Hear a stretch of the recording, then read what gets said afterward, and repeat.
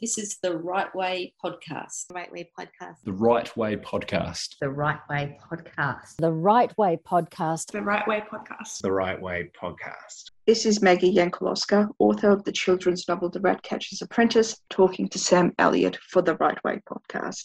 Yeah, thank you so much for the introduction there, Maggie Jankuloska, and hello to everyone out there in digital land listening to this particular episode of the Right Way Podcast program with me, your host, Samuel Elliott. The person whom you just heard introducing this particular episode of the Right Way Podcast program is none other than tonight's guest, Maggie Jankuloska. Me and Maggie had a chat, a nice discussion about her debut novel, The Ratcatcher's Apprentice. So The Ratcatcher's Apprentice is set within provincial France in the 17th century, mid to late 17th century, plague era of the 17th century, and follows the life of 12-year-old Marie, who is an incorrigible dreamer at heart. Kind of has a good, optimistic, positive spin on her life, despite the kind of incredibly bleak circumstances in which she finds herself. And then, yes, everything arises from there. Some sort of tragedy strikes. I don't want to kind of suggest too much as to what happens with the inciting incident, but yes, so Marie subsequently becomes the titular Ratcatcher's apprentice, and from there the story kind of arises, and yeah, it takes a lot of interesting twists and turns. I didn't really know exactly what was going to happen, and I was very excited by that. I particularly enjoyed the setting as well. So yeah, me and Maggie had an incredible discussion about that, so I'd really like you all to give a big digital round of applause to Maggie Jankuloska talking to me about her debut novel, The Ratcatcher's Apprentice. Maggie, thank you so much for joining me on the Right Way Podcast program this bitterly cold evening. How you doing? Doing really well. It's a pleasure to be here with you and to do something writerly and to connect the writing community, especially after a few busy months of juggling mum life and writer life. So it's great to be doing a bit more promo stuff. Brilliant. Well, let's get stuck into the discourse itself, the writerly discourse that we've been waiting for. So, first and foremost, you've listened to a couple episodes of the show. You know how I like to start off, and I always like to find out where the story originated from, whether it was a particular theme, was a scene, whether it was a character. So, tell me, Maggie, where did the idea or the genesis, or what was the genesis for the Ratcatcher's Apprentice? Tell us all. Sure. So it all actually began about seven or 8 years ago, and I've got a teaching background. So it was during a brainstorming session with a bunch of Year 8 students. We were writing historical fiction and just brainstorming ideas for possible plot lines. And obviously this is pre-COVID, so I always like to say, no, the novel wasn't inspired by COVID, despite there being some similarities. During this planning session, someone put out there, child exterminators living in the olden days. And I just thought, oh, that's strange, but that's interesting. Child exterminators. Well, how would that work? How would they live? And was this an actual thing? So obviously the class ended, the students moved on, forgot about the lesson. I'm sure they handed in their work and moved on with their lives. And for some strange reason, this idea of olden day child exterminators just kept on niggling at me. And I thought, oh, hang on, there must be something there. But I was quite busy and I just kept on pushing it aside, saying, yep, I'll get around to it. And this sort of idea just kept on really, really wanting to be written. So initially it started off as a short story, and first I thought it would be about a brother and sister ratcatcher.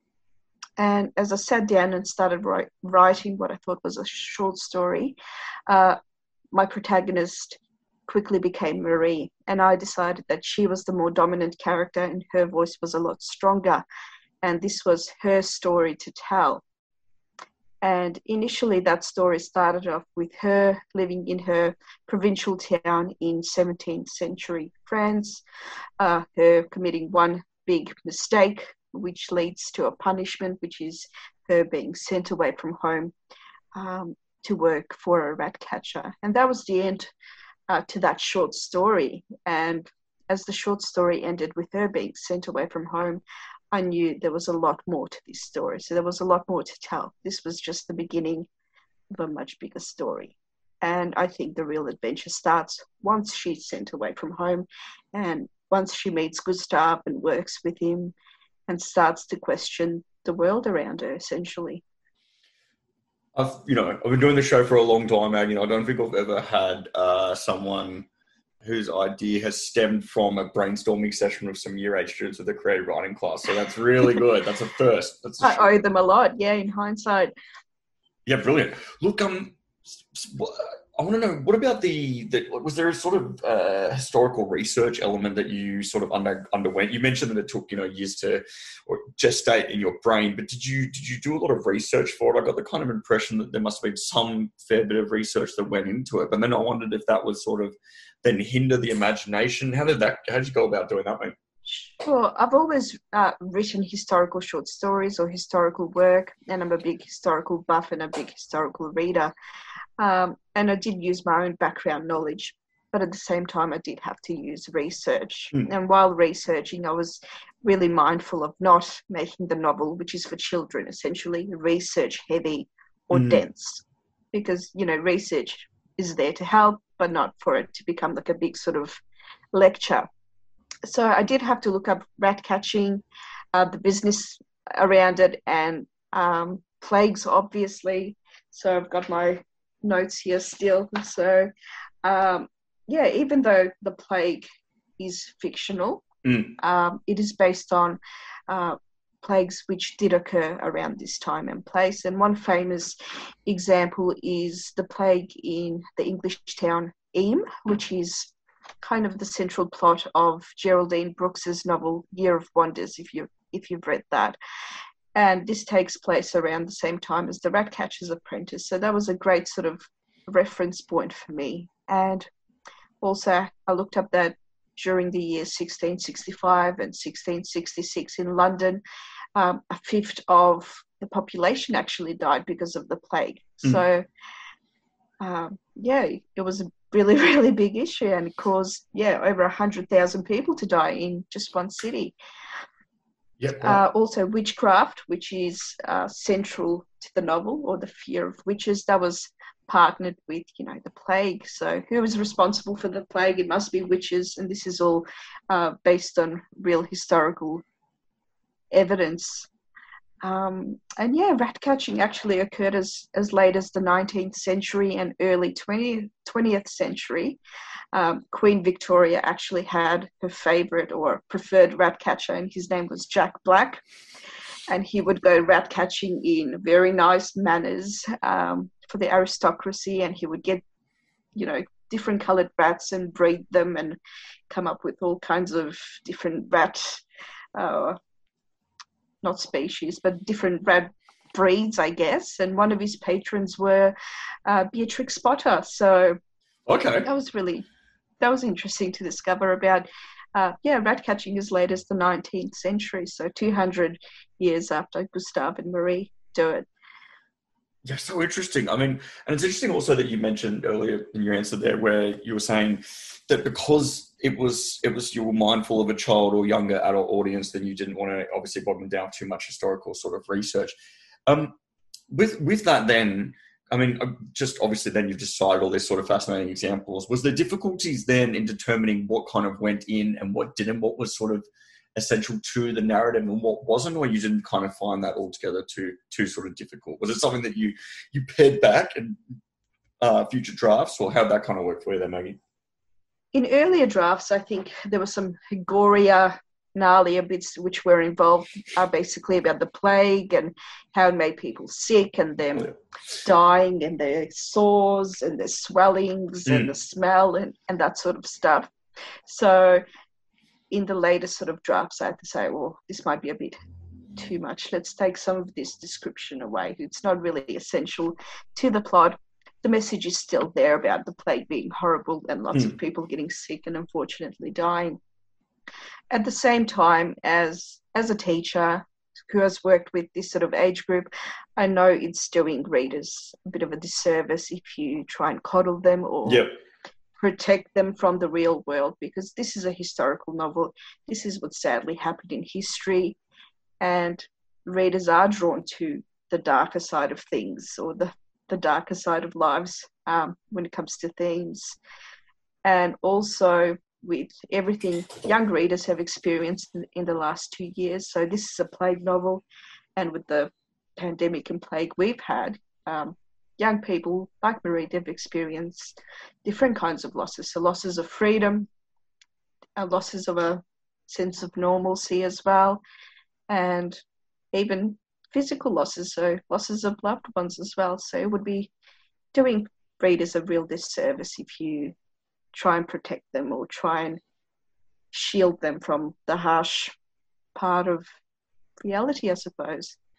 It did. That dovetails really, really nicely into my next question, actually, because I was going to ask. I never felt when I first read the sort of premise, I loved the setting and I loved the characters, and it didn't, to me, read as a premise, or it read as a premise that might be potentially difficult to kind of frame for a child or younger adult audience, because of just by virtue of the how bleak the setting was. So I wondered, and it's interesting because I wanted to know, if you did have that sort of at the forefront of your mind, the consideration with writing it, was it something in which you wrote the first draft and it contained goriness, and then the following drafts thereafter is something in which you pared back? Did you have to have like the equivalent of, I don't know, like child sensitivity readers, or was it just from your work as being a teacher as to knowing what the sensibilities of the kind of younger audience was?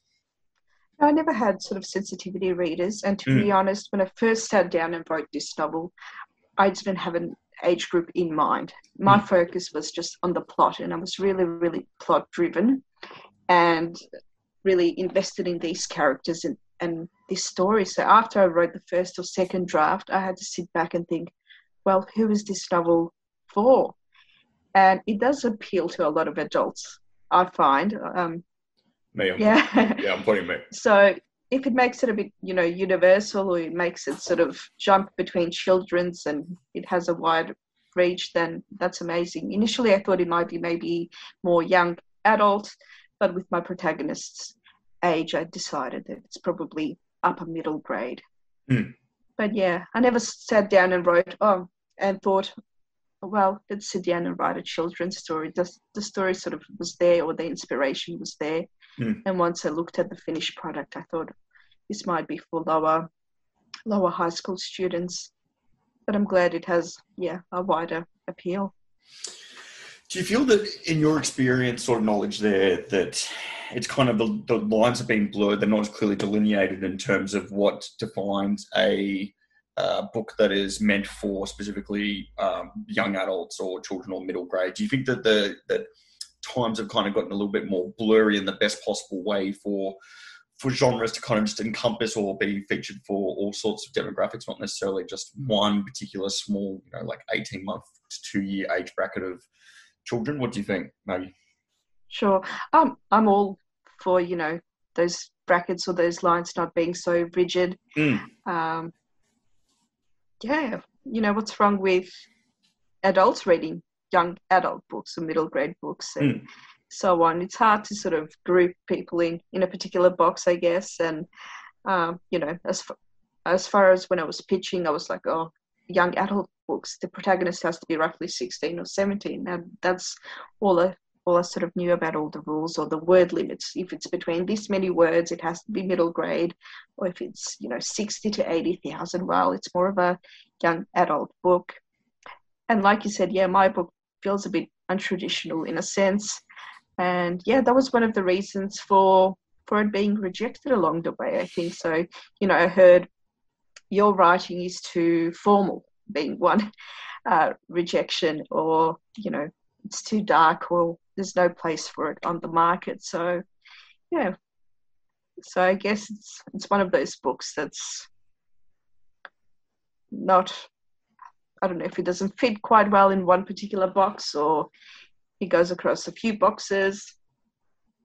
Well, that's the best way to be. I'm glad that it doesn't sound like you kind of went back to the drawing board then when you were kind of receiving sort of feedback that was saying it was too dark, etc. Because, I'm glad that you didn't. That's the impression I'm getting anyway. I don't think that it's got you kind of like going to retool it accordingly. Kind of like you said.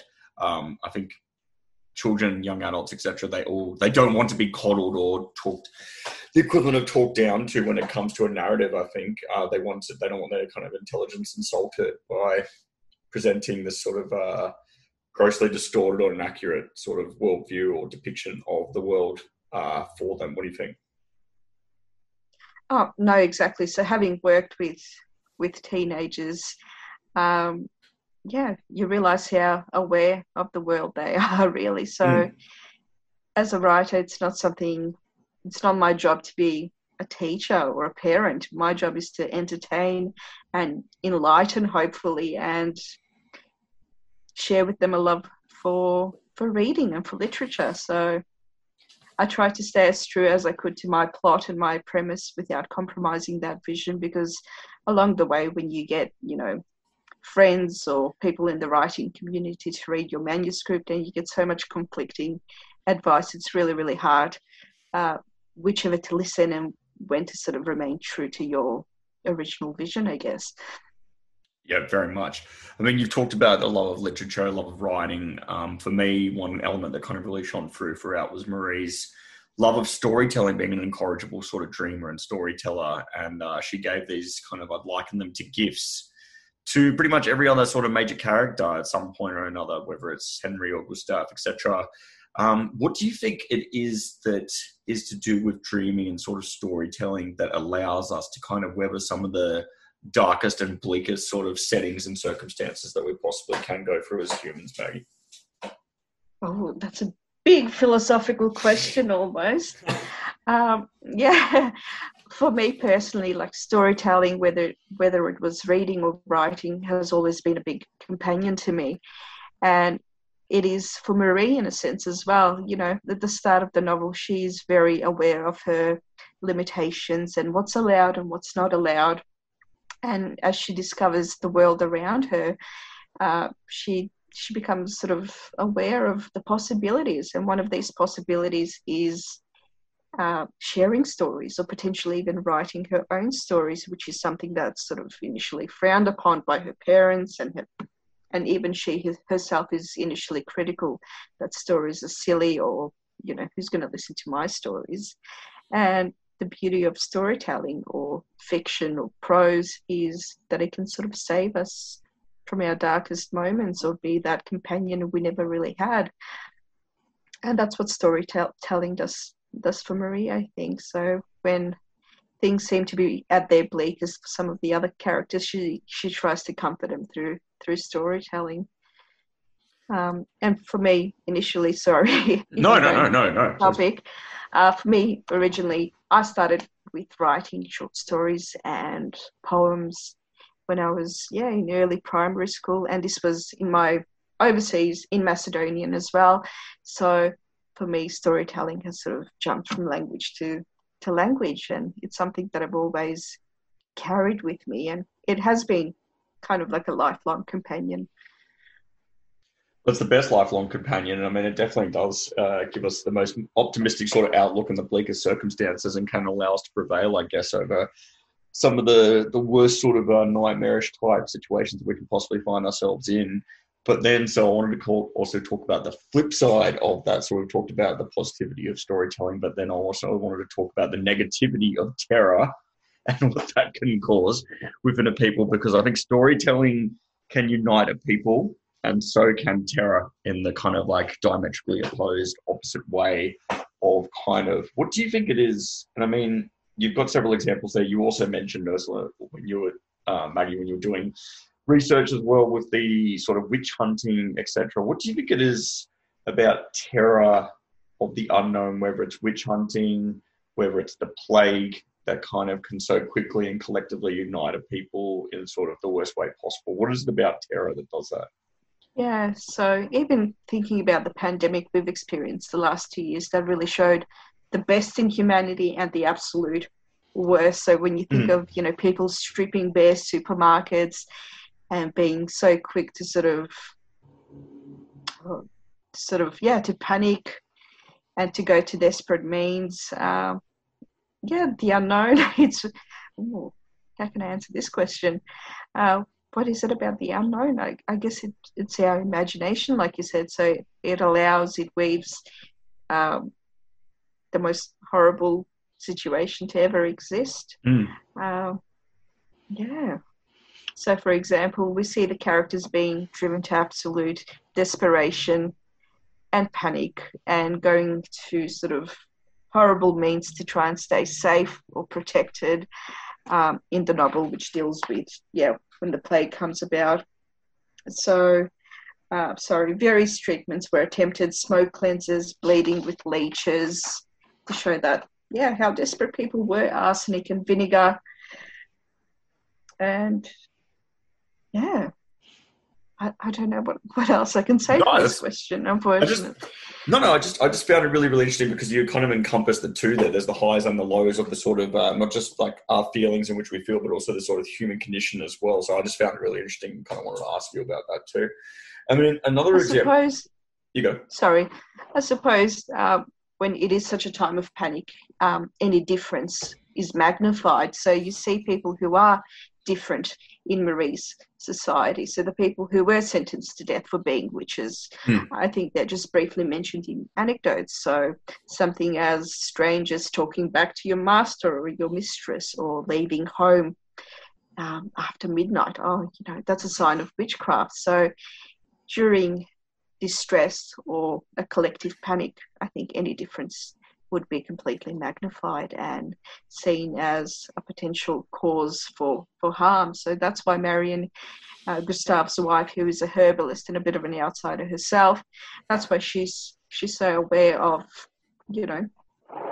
this sort of mindset that we're all capable of, and that's why she secludes herself from the world.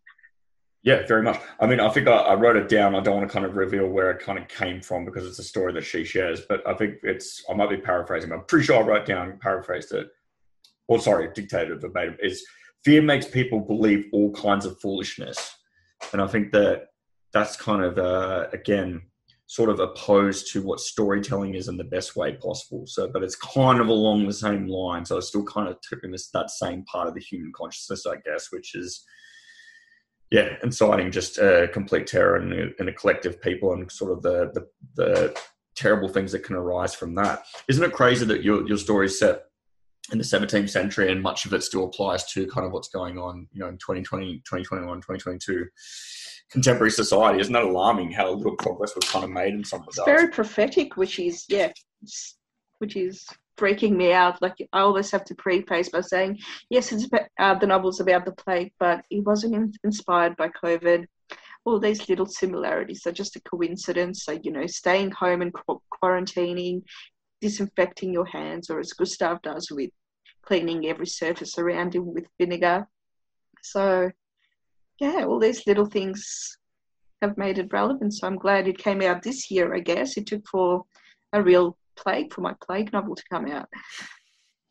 Well, I'm glad it did. And I guess kind of considering we talked a little bit about COVID and sort of its effects, albeit adjacent to what we've sort of talked about, I guess the main thing that we come across or coming up from that is the importance of family and how family is everything.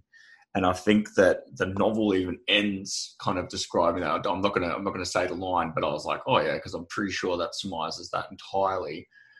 What is it, do you think, Maggie, that makes families what prevail over the sort of tougher conditions where maybe even storytelling can't kind of weather us through it, but families can? What is it about families, do you think, that can make us prevail over these sort of tough times, in case storytelling might not be able to do that? Well, families and love, I guess. And whether it's your biological family or a given family or a family that you find, it's that unconditional acceptance, I suppose. And Marie finds that more so with her new family, which she finds with with Gustave and Marion.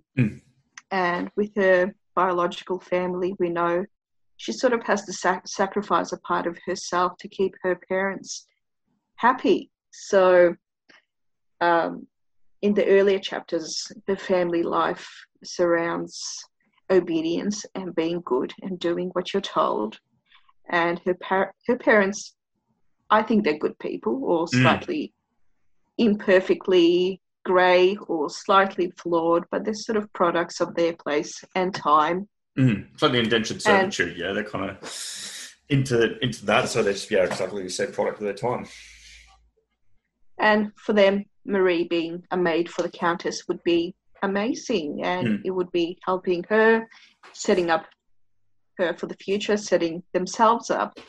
But at the same time, it feels like, Marie's emotional needs and her own voice are neglected. And this is something that she really sort of rediscovers with Marion and with Gustav, who are a lot more tolerant, a lot more open-minded, I guess, and just open Marie up to a new world. Gustav famously is quite critical of organized religion, for example, and that really shocks Marie. And, she's questioning her social and gender roles, and, all of a sudden she can wear the same breeches as her brother. And this would have been sort of unspeakable with her own parents. So I suppose family, in whatever shape or form, if it can allow us to express ourselves as authentically as we can, that's the best thing we can get out of it. Why do you think that Gustav and Marion are sort of more liberal with their displays of affection or freedom? Do you think it's because they're perceived perhaps more with the social class like as in a lowly sort of position, and they're not so much kind of perceived as someone, I don't know, that's kind of the equivalent to the Countess and the Countess to be Josette and the Count in terms of social climbing? Is that where it kind of stems from, Maggie? In that when you can't go any lower, then you can do whatever you want? No, I don't think that was the intention behind it. Yeah, I don't think I consciously chose to write them as outsiders. I think when I started writing them, they came to be quite well formed. So socially, Gustav's job is probably a bit lowlier than Marie's parents, but at the same time, he's earning a lot more money, which shocks Marie completely. I think what Gustav and Marion lack is probably, they probably lack a sense of care about what the outside world thinks of them, I guess. Yeah, so they're sort of quite happy relishing in their status as outsiders, and they live outside the village, and I think that sort of grants them their own freedom to be whoever they are. And yeah, they are their relationship was the funnest one to write. So yeah, they sort of overcome a lot together and also separately. So when I talk about their younger lives, I suppose. They're definitely a loving couple. The way I kind of looked at it, I mean, when Marie's first introduced them, I don't think that the passages and the descriptions in which she first has meeting them is particularly loving, or I think she kind of likens Gustav to a bit of a monster. And he does himself no favours with kind of his appearance and the way he's kind of there with his grizzled beard and stuff. I guess that there was also that sort of theme that ran throughout in terms of, and maybe it's something kind of nicely woven in there to teach, particularly for a younger sort of audience, is not to necessarily judge people, not to use too much of a truism, but don't judge a book by its cover, Maggie. I don't know. What do you think? No, absolutely. So look at Gustav, actually, the way he comes in chapter 3, his appearance is what sends shivers down Marie's back. He's quite gnarly. He's very tall. He's got a mangy beard. He's covered in rat bites on his hand. He's wearing dark furs. And as you read the novel, he becomes the heart or the moral center of the novel, in a sense. And obviously, when you can quite easily contrast him with a man like the Count, who is very proper, very noble, very rich. But I think Marie says at some point, money and class is not what makes a man good. It's your actions and your heart. So, yeah, despite his sort of grisly appearance, I think I wanted to portray Gustav as the sort of mentor or the sort of adult that any child would be lucky to have in their lives. I think you've achieved that. I mean, there's definitely at least one point where it shows him being kind to someone that can't afford to pay for his services, something like as a Nepali sort of farmer. And then there's also the tricks of the trade, I think, as he calls them, which I kind of don't want to go too much into without spoiling, but I still want to reference enough so that you know exactly what I'm talking about there. Yep. In terms of the trickery of the misers, not only the misers. So that sort of stuff.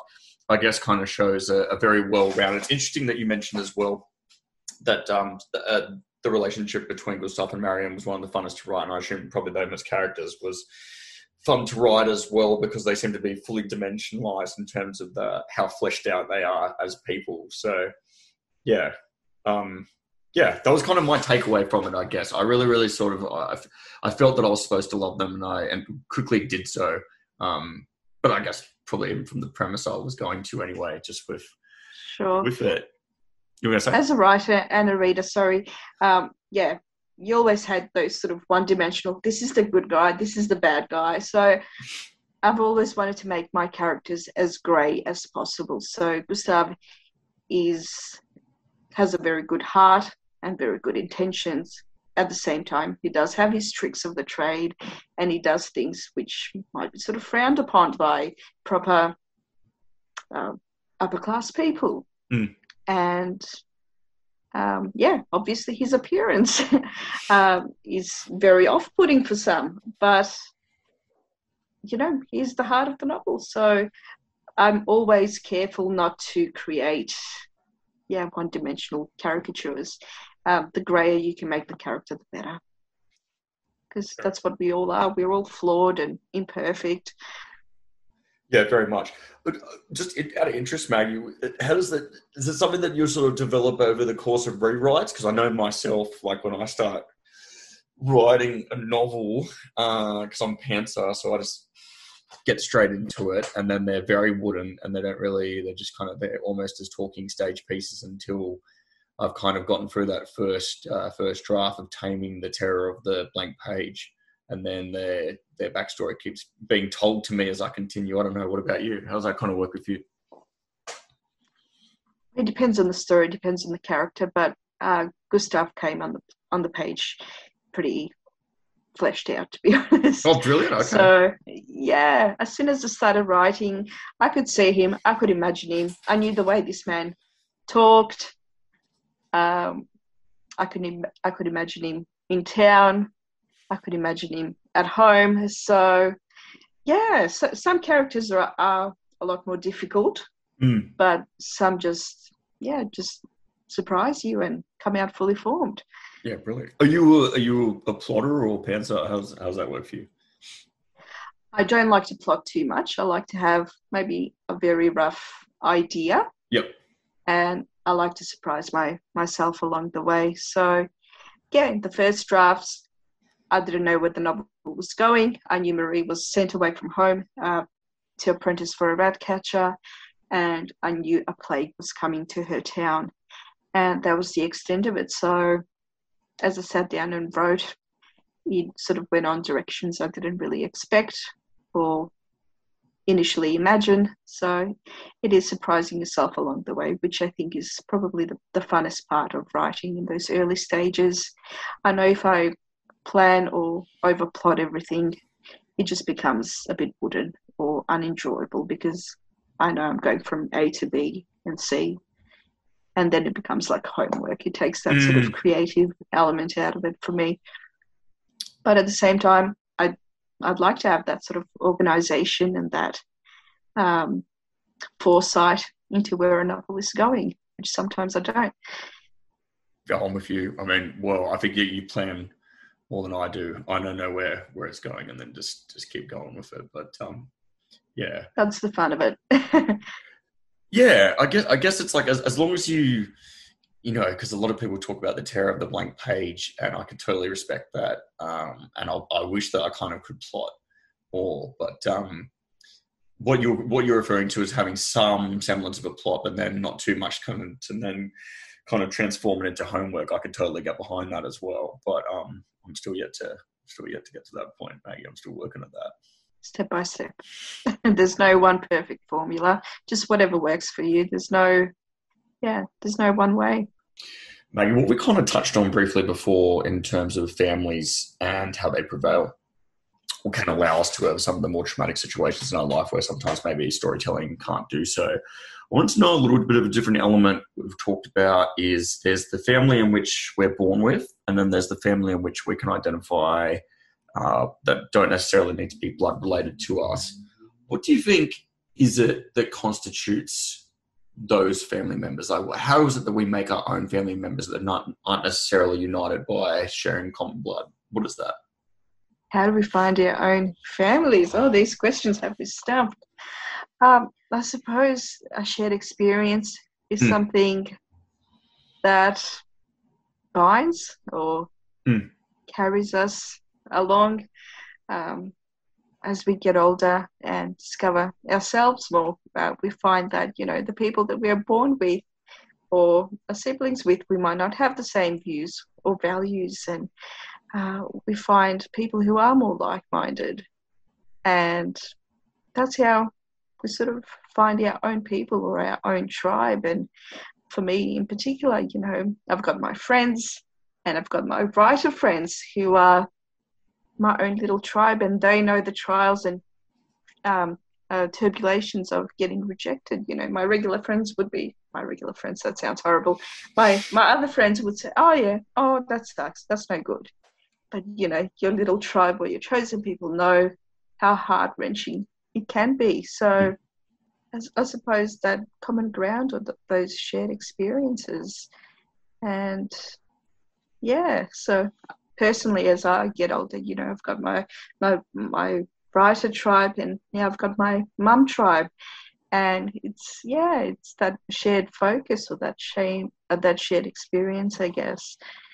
And as we get older, we all wear our different hats. So you go from being someone's child, then you have your friend hat, or your worker hat, and eventually maybe even a parent hat. So it's all about juggling all these little circles we have. So I hope that answers it. It does. No, it does. It is common ground, and it is juggling many hats and sort of but common ground and what sort of unites us in that regard.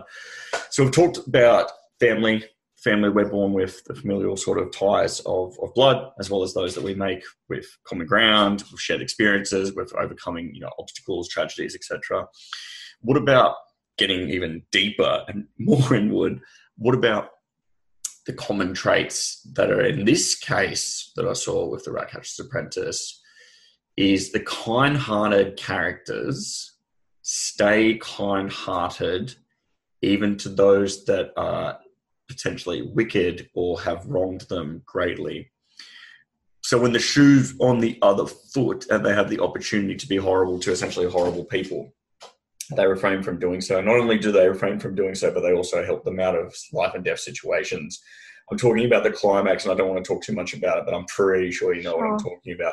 So what's going on with that, Maggie? How is it that nice people, kind-hearted people remain kind-hearted, not only even when they don't have to be, but to actually be nice to people that have been, terribly wronged them or have been wicked in their life? What is it about that people can kind of still be nice even in those sort of circumstances? Sure. I think initially Marie sort of does hunger for revenge against these not so nice characters who have wronged her and her guardians, and they are in a position to sort of potentially get back at them.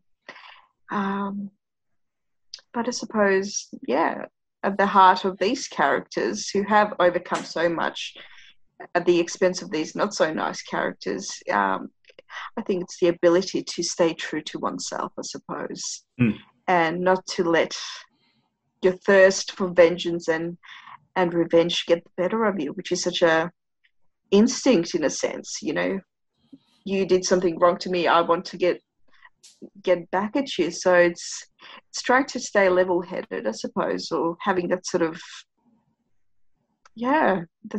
intuition that no, this is going against what I know is better, I guess. Yeah, it is. I mean, it is kind of difficult, and it is so easy, even in our personal lives to want to inflict ill on those that have wronged us, and then to resist that or know that would be therefore make us no better or no worse than them for doing so. So in order for that to sort of prevail, I mean, I know we're getting into the real kind of like philosophical, what is the human condition type stuff. But yeah, I just noticed that particularly within that sort of kind of climactic scene that sort of mentioned there that, I just felt that the kind characters remained kind even when they didn't need to be, and when faced with the people that have wronged them. Sure, and also as a writer, if these characters who we are all sort of rooting for, if they are quick to jump to revenge, it would really, really tarnish their character development and everything they've done so far. So it would be very uncharacteristic, I suppose, from a writer's perspective. And, how does the novel end? The good guy doing something as bad as the bad guy. So I think that whole staying true to who you are has to remain. Yeah, definitely the old, what is it, Shakespeare, into thine own self be true. Absolutely. We've talked about your historical research, the paring back of that, or determining what was going to go in, mindful of the audience in which it was intended for. Whenever it comes to historical fiction, I'm always fascinated to know as to what you deem to be some of the most important elements to create that strong sense of place and era. Because I never get the same answer twice. So for you, Maggie, what was it that you sort of needed to get right, or what did you think was of paramount importance to really create that age and that era for people that potentially, particularly for younger readers, might not be all that well versed in that era or know the goings on of that time period? Sure. I think for me the most important thing was getting Marie, who's my protagonist, getting her voice just right. So I wanted her to be a product of her time and place and family, but at the same time I wanted her to hunger for more and question the world around her. I wanted her to have her own ambitions and aims. And slowly, as the novel progresses, we discover these a lot more, and what she initially thought was impossible does become possible for a girl living in a very small town small town in France in the 17th century. And this is obviously, taking some liberties with historical fiction because, this wouldn't really happen in the real world, I guess. So pairing some modern characteristics with a part of womanhood in 17th century was something I really wanted to explore. And in terms of description and the sense of place, like I mentioned, the town itself is fictional, but I wanted it to come alive as much as I could. So I was sort of conscious of my descriptions of it. So I wanted young readers living in, suburban Australia to imagine the muddy, cobbled streets and the smells coming out of houses and rats running rampant around town, and the rat catcher going from house to house chanting about his services. So I did want young readers who had probably very little historical knowledge to pick up this book and be sort of transformed, I guess, to a different place. And I hope I've done a good job with that. You absolutely have. And I'm so lucky to be able to talk to you about it on the show and get to hear everything about it, because it was definitely felt like a novel that was written for me. So I'm far from being a small child or young adult, but definitely.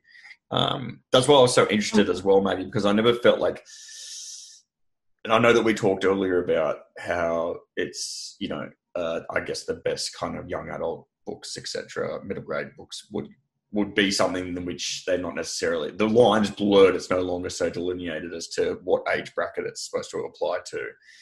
And I think that you nailed that. And also in terms of the not being coddled as well. So not being gratuitous. And mind you, when I was in the age bracket, which I think the book might have been more intended for, or potentially intended for, I was reading Stephen King books and stuff like that. So certainly I was into the gratuitous sort of stuff. But you've definitely handled it very, very well, and definitely there in terms of the nice balance of creating this sort of real, fully realised story, but not kind of getting too gratuitous there. I don't think you'd be getting any sort of angry phone calls or letters from distressed or disgruntled parents about I haven't received any yet. Well, good. But thank you so much.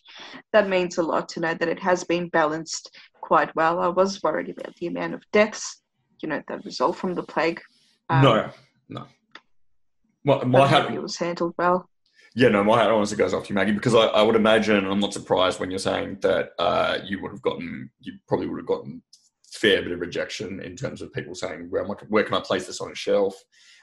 It's just too dark, that sort of stuff. So as someone that has written dark stuff before, I really have a high amount of respect for people that endeavour to continue doing that and, capture the vision in which they've originally seen there in their mind's eye on paper and continue to send it out until it finds its proper home.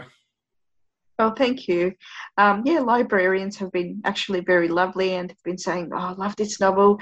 I'm going to recommend it to all my young readers. So it's been a really nice, refreshing change for me to experience having the novel out where people are saying, it's great, it's amazing, I love it. And, a few years I was saying, I was just getting rejections. This is wrong with it, that's wrong with it. So it's taking a real sort of mind shift for me to say, it's out, people actually like it. You don't have to worry about rejections anymore. So I'm hoping it's finding its nice little place in Kids Lit, especially when the Kids Lit section is so saturated with celebrity authors because, anyone can be a children's author now by the looks of it. We've got comedians, football players.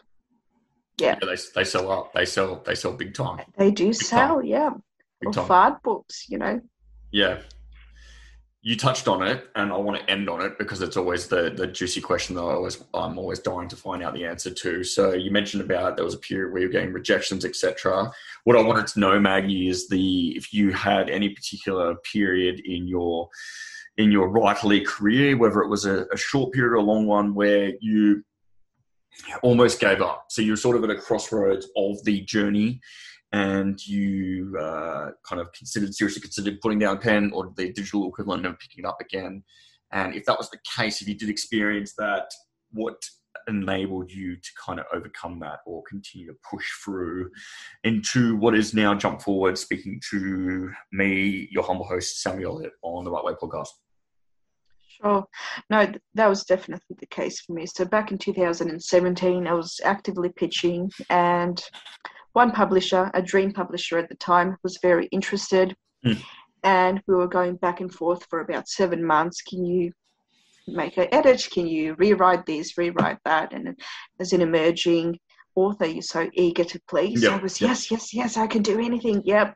Just say yes, take my novel on. And after 7 months of going back and forth, it just fizzled out. So I loved the novel, but it didn't make it to acquisitions, was what the editor said. And I was absolutely just crushed. Yeah.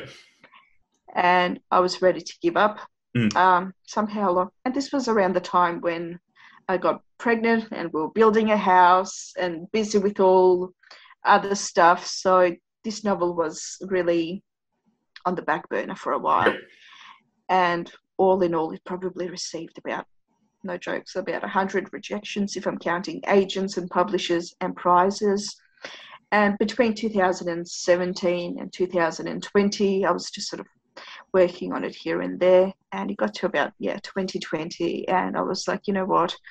Feels like I've tried every single publisher in Australia, every single agent. And this is it. Either I'm going to just completely rewrite it and make it a completely different story or just give up on it. And, we had a good time. We had a good run. I might have to give this story up. And, of course, as cliched as it sounds, that's when I got a phone call from my now publisher, Anna Solding at Midnight Sun. And, I was like, it's a phone call from a publisher. What can she want? I'm like, any bet it's going to be just, to talk or to say, can you change this? We like this, but we don't like that. I'm like, whatever. So I wasn't even that optimistic. And, on the phone call, she's like, we would like to make you an offer. We would like to make you a deal. So, as soon as you're ready to give up, I suppose it can happen. It took me close to 7 years to get this strange novel out there. And, I heard every single rejection under the sun, it feels like. So, there's no place for this book on our market. Your writing is too formal. The title, The Ratcatcher's Apprentice, is too similar to The Ratcatcher's Daughter. So, that doesn't work. And, some rejections, you're like, whatever, I can forget about it. But others sting more. Oh, yeah. Yeah. Some sting more than others. And after years of grinding, you can't help but feel like crap about yourself or about your work. But I suppose the advice I would give other emerging writers is just to, as cliched as it sounds, is just stay loyal or stay faithful to your own vision. Yep. You can't please everyone. Try pleasing yourself. Try putting a story out there that you're happy with.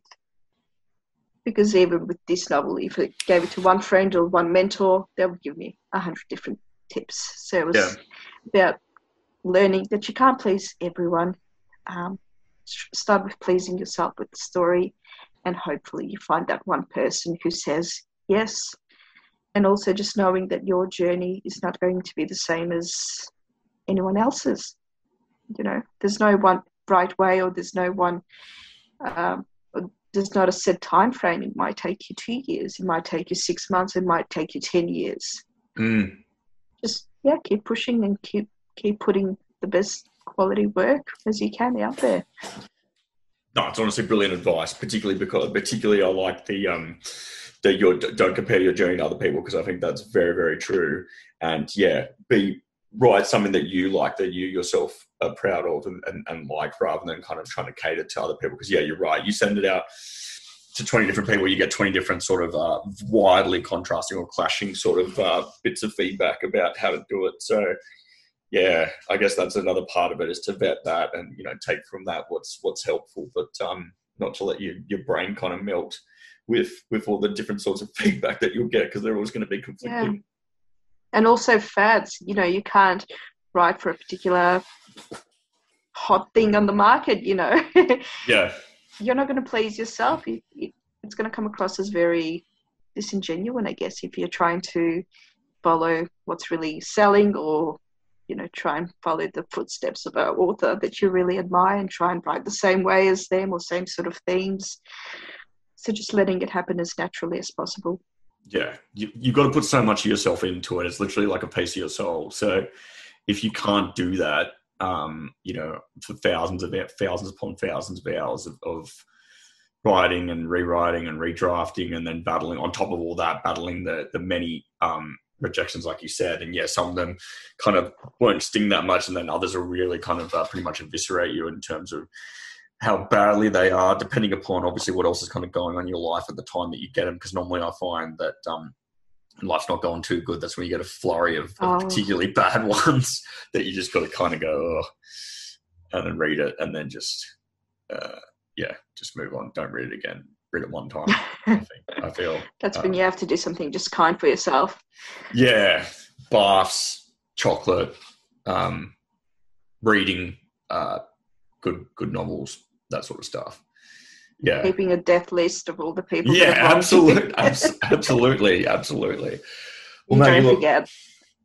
It's been an absolute pleasure talking to you. I'm so glad that you didn't compromise your vision. I'm so glad that you pushed through with the less than helpful feedback there, and you kept going. I always love speaking to writers, but I particularly enjoy speaking to writers that write stuff that's a bit off the sort of beaten track, a little bit more fringe, a little bit different, particularly taking risks. And for different sort of audiences. So I really enjoyed your novel, and I really enjoyed speaking to you tonight on the show. Oh, thank you so much. That means a lot. It's been a pleasure. So everyone, there you have it. That was me and Maggie Jankuloska talking about her debut novel, The Ratcatcher's Apprentice. So a huge thanks to Maggie Jankuloska for talking to me on the program tonight about her debut novel, The Ratcatcher's Apprentice. Thoroughly original and entertaining and overall thrilling novel, I would classify as. So an absolute pleasure to talk to Maggie Jankuloska about The Ratcatcher's Apprentice on the show. So thank you very much to Maggie for talking to me tonight, and thank you, while I'm in the thank you mood, thank you so much for you listening to this particular episode of the Right Way podcast program, as well as all other episodes of the show as well, in that what we like to refer to as the ever-proliferating back catalogue there. So if you haven't already, give a cheeky follow on Spotify or listen on SoundCloud, and get stuck back into that ever-proliferating back catalogue, as we like to refer to it, and hear all the other episodes now, 60 plus episodes of the show. I think, my goodness, can't even believe those numbers, or the caliber and content on the quality of the guests that keep coming. So it's an absolute pleasure to speak to all of them. And yeah, the show going gangbusters is just so lovely beyond my wildest imaginings that it'll ever kind of get to this point. So yeah, thank you so much for you aiding and abetting that pursuit of the show. And yeah, if you haven't already, get listening for the others, and make sure to tell your friends, your family, your enemies about the show as well, so that everyone gets aware of it as well. And thank you so much to those that tell me about the show when I meet you at events like the one last week with the Haley Dirttown launch. That was, just absolutely delightful to have people talk about how much they enjoy the show. So rest assured, I'm going to keep doing it. But in the interim, you have a lovely evening now, or daytime, or whatever time this is you're listening to this on. And rest assured, I've got a lot more episodes of the show coming your way. But for now, farewell.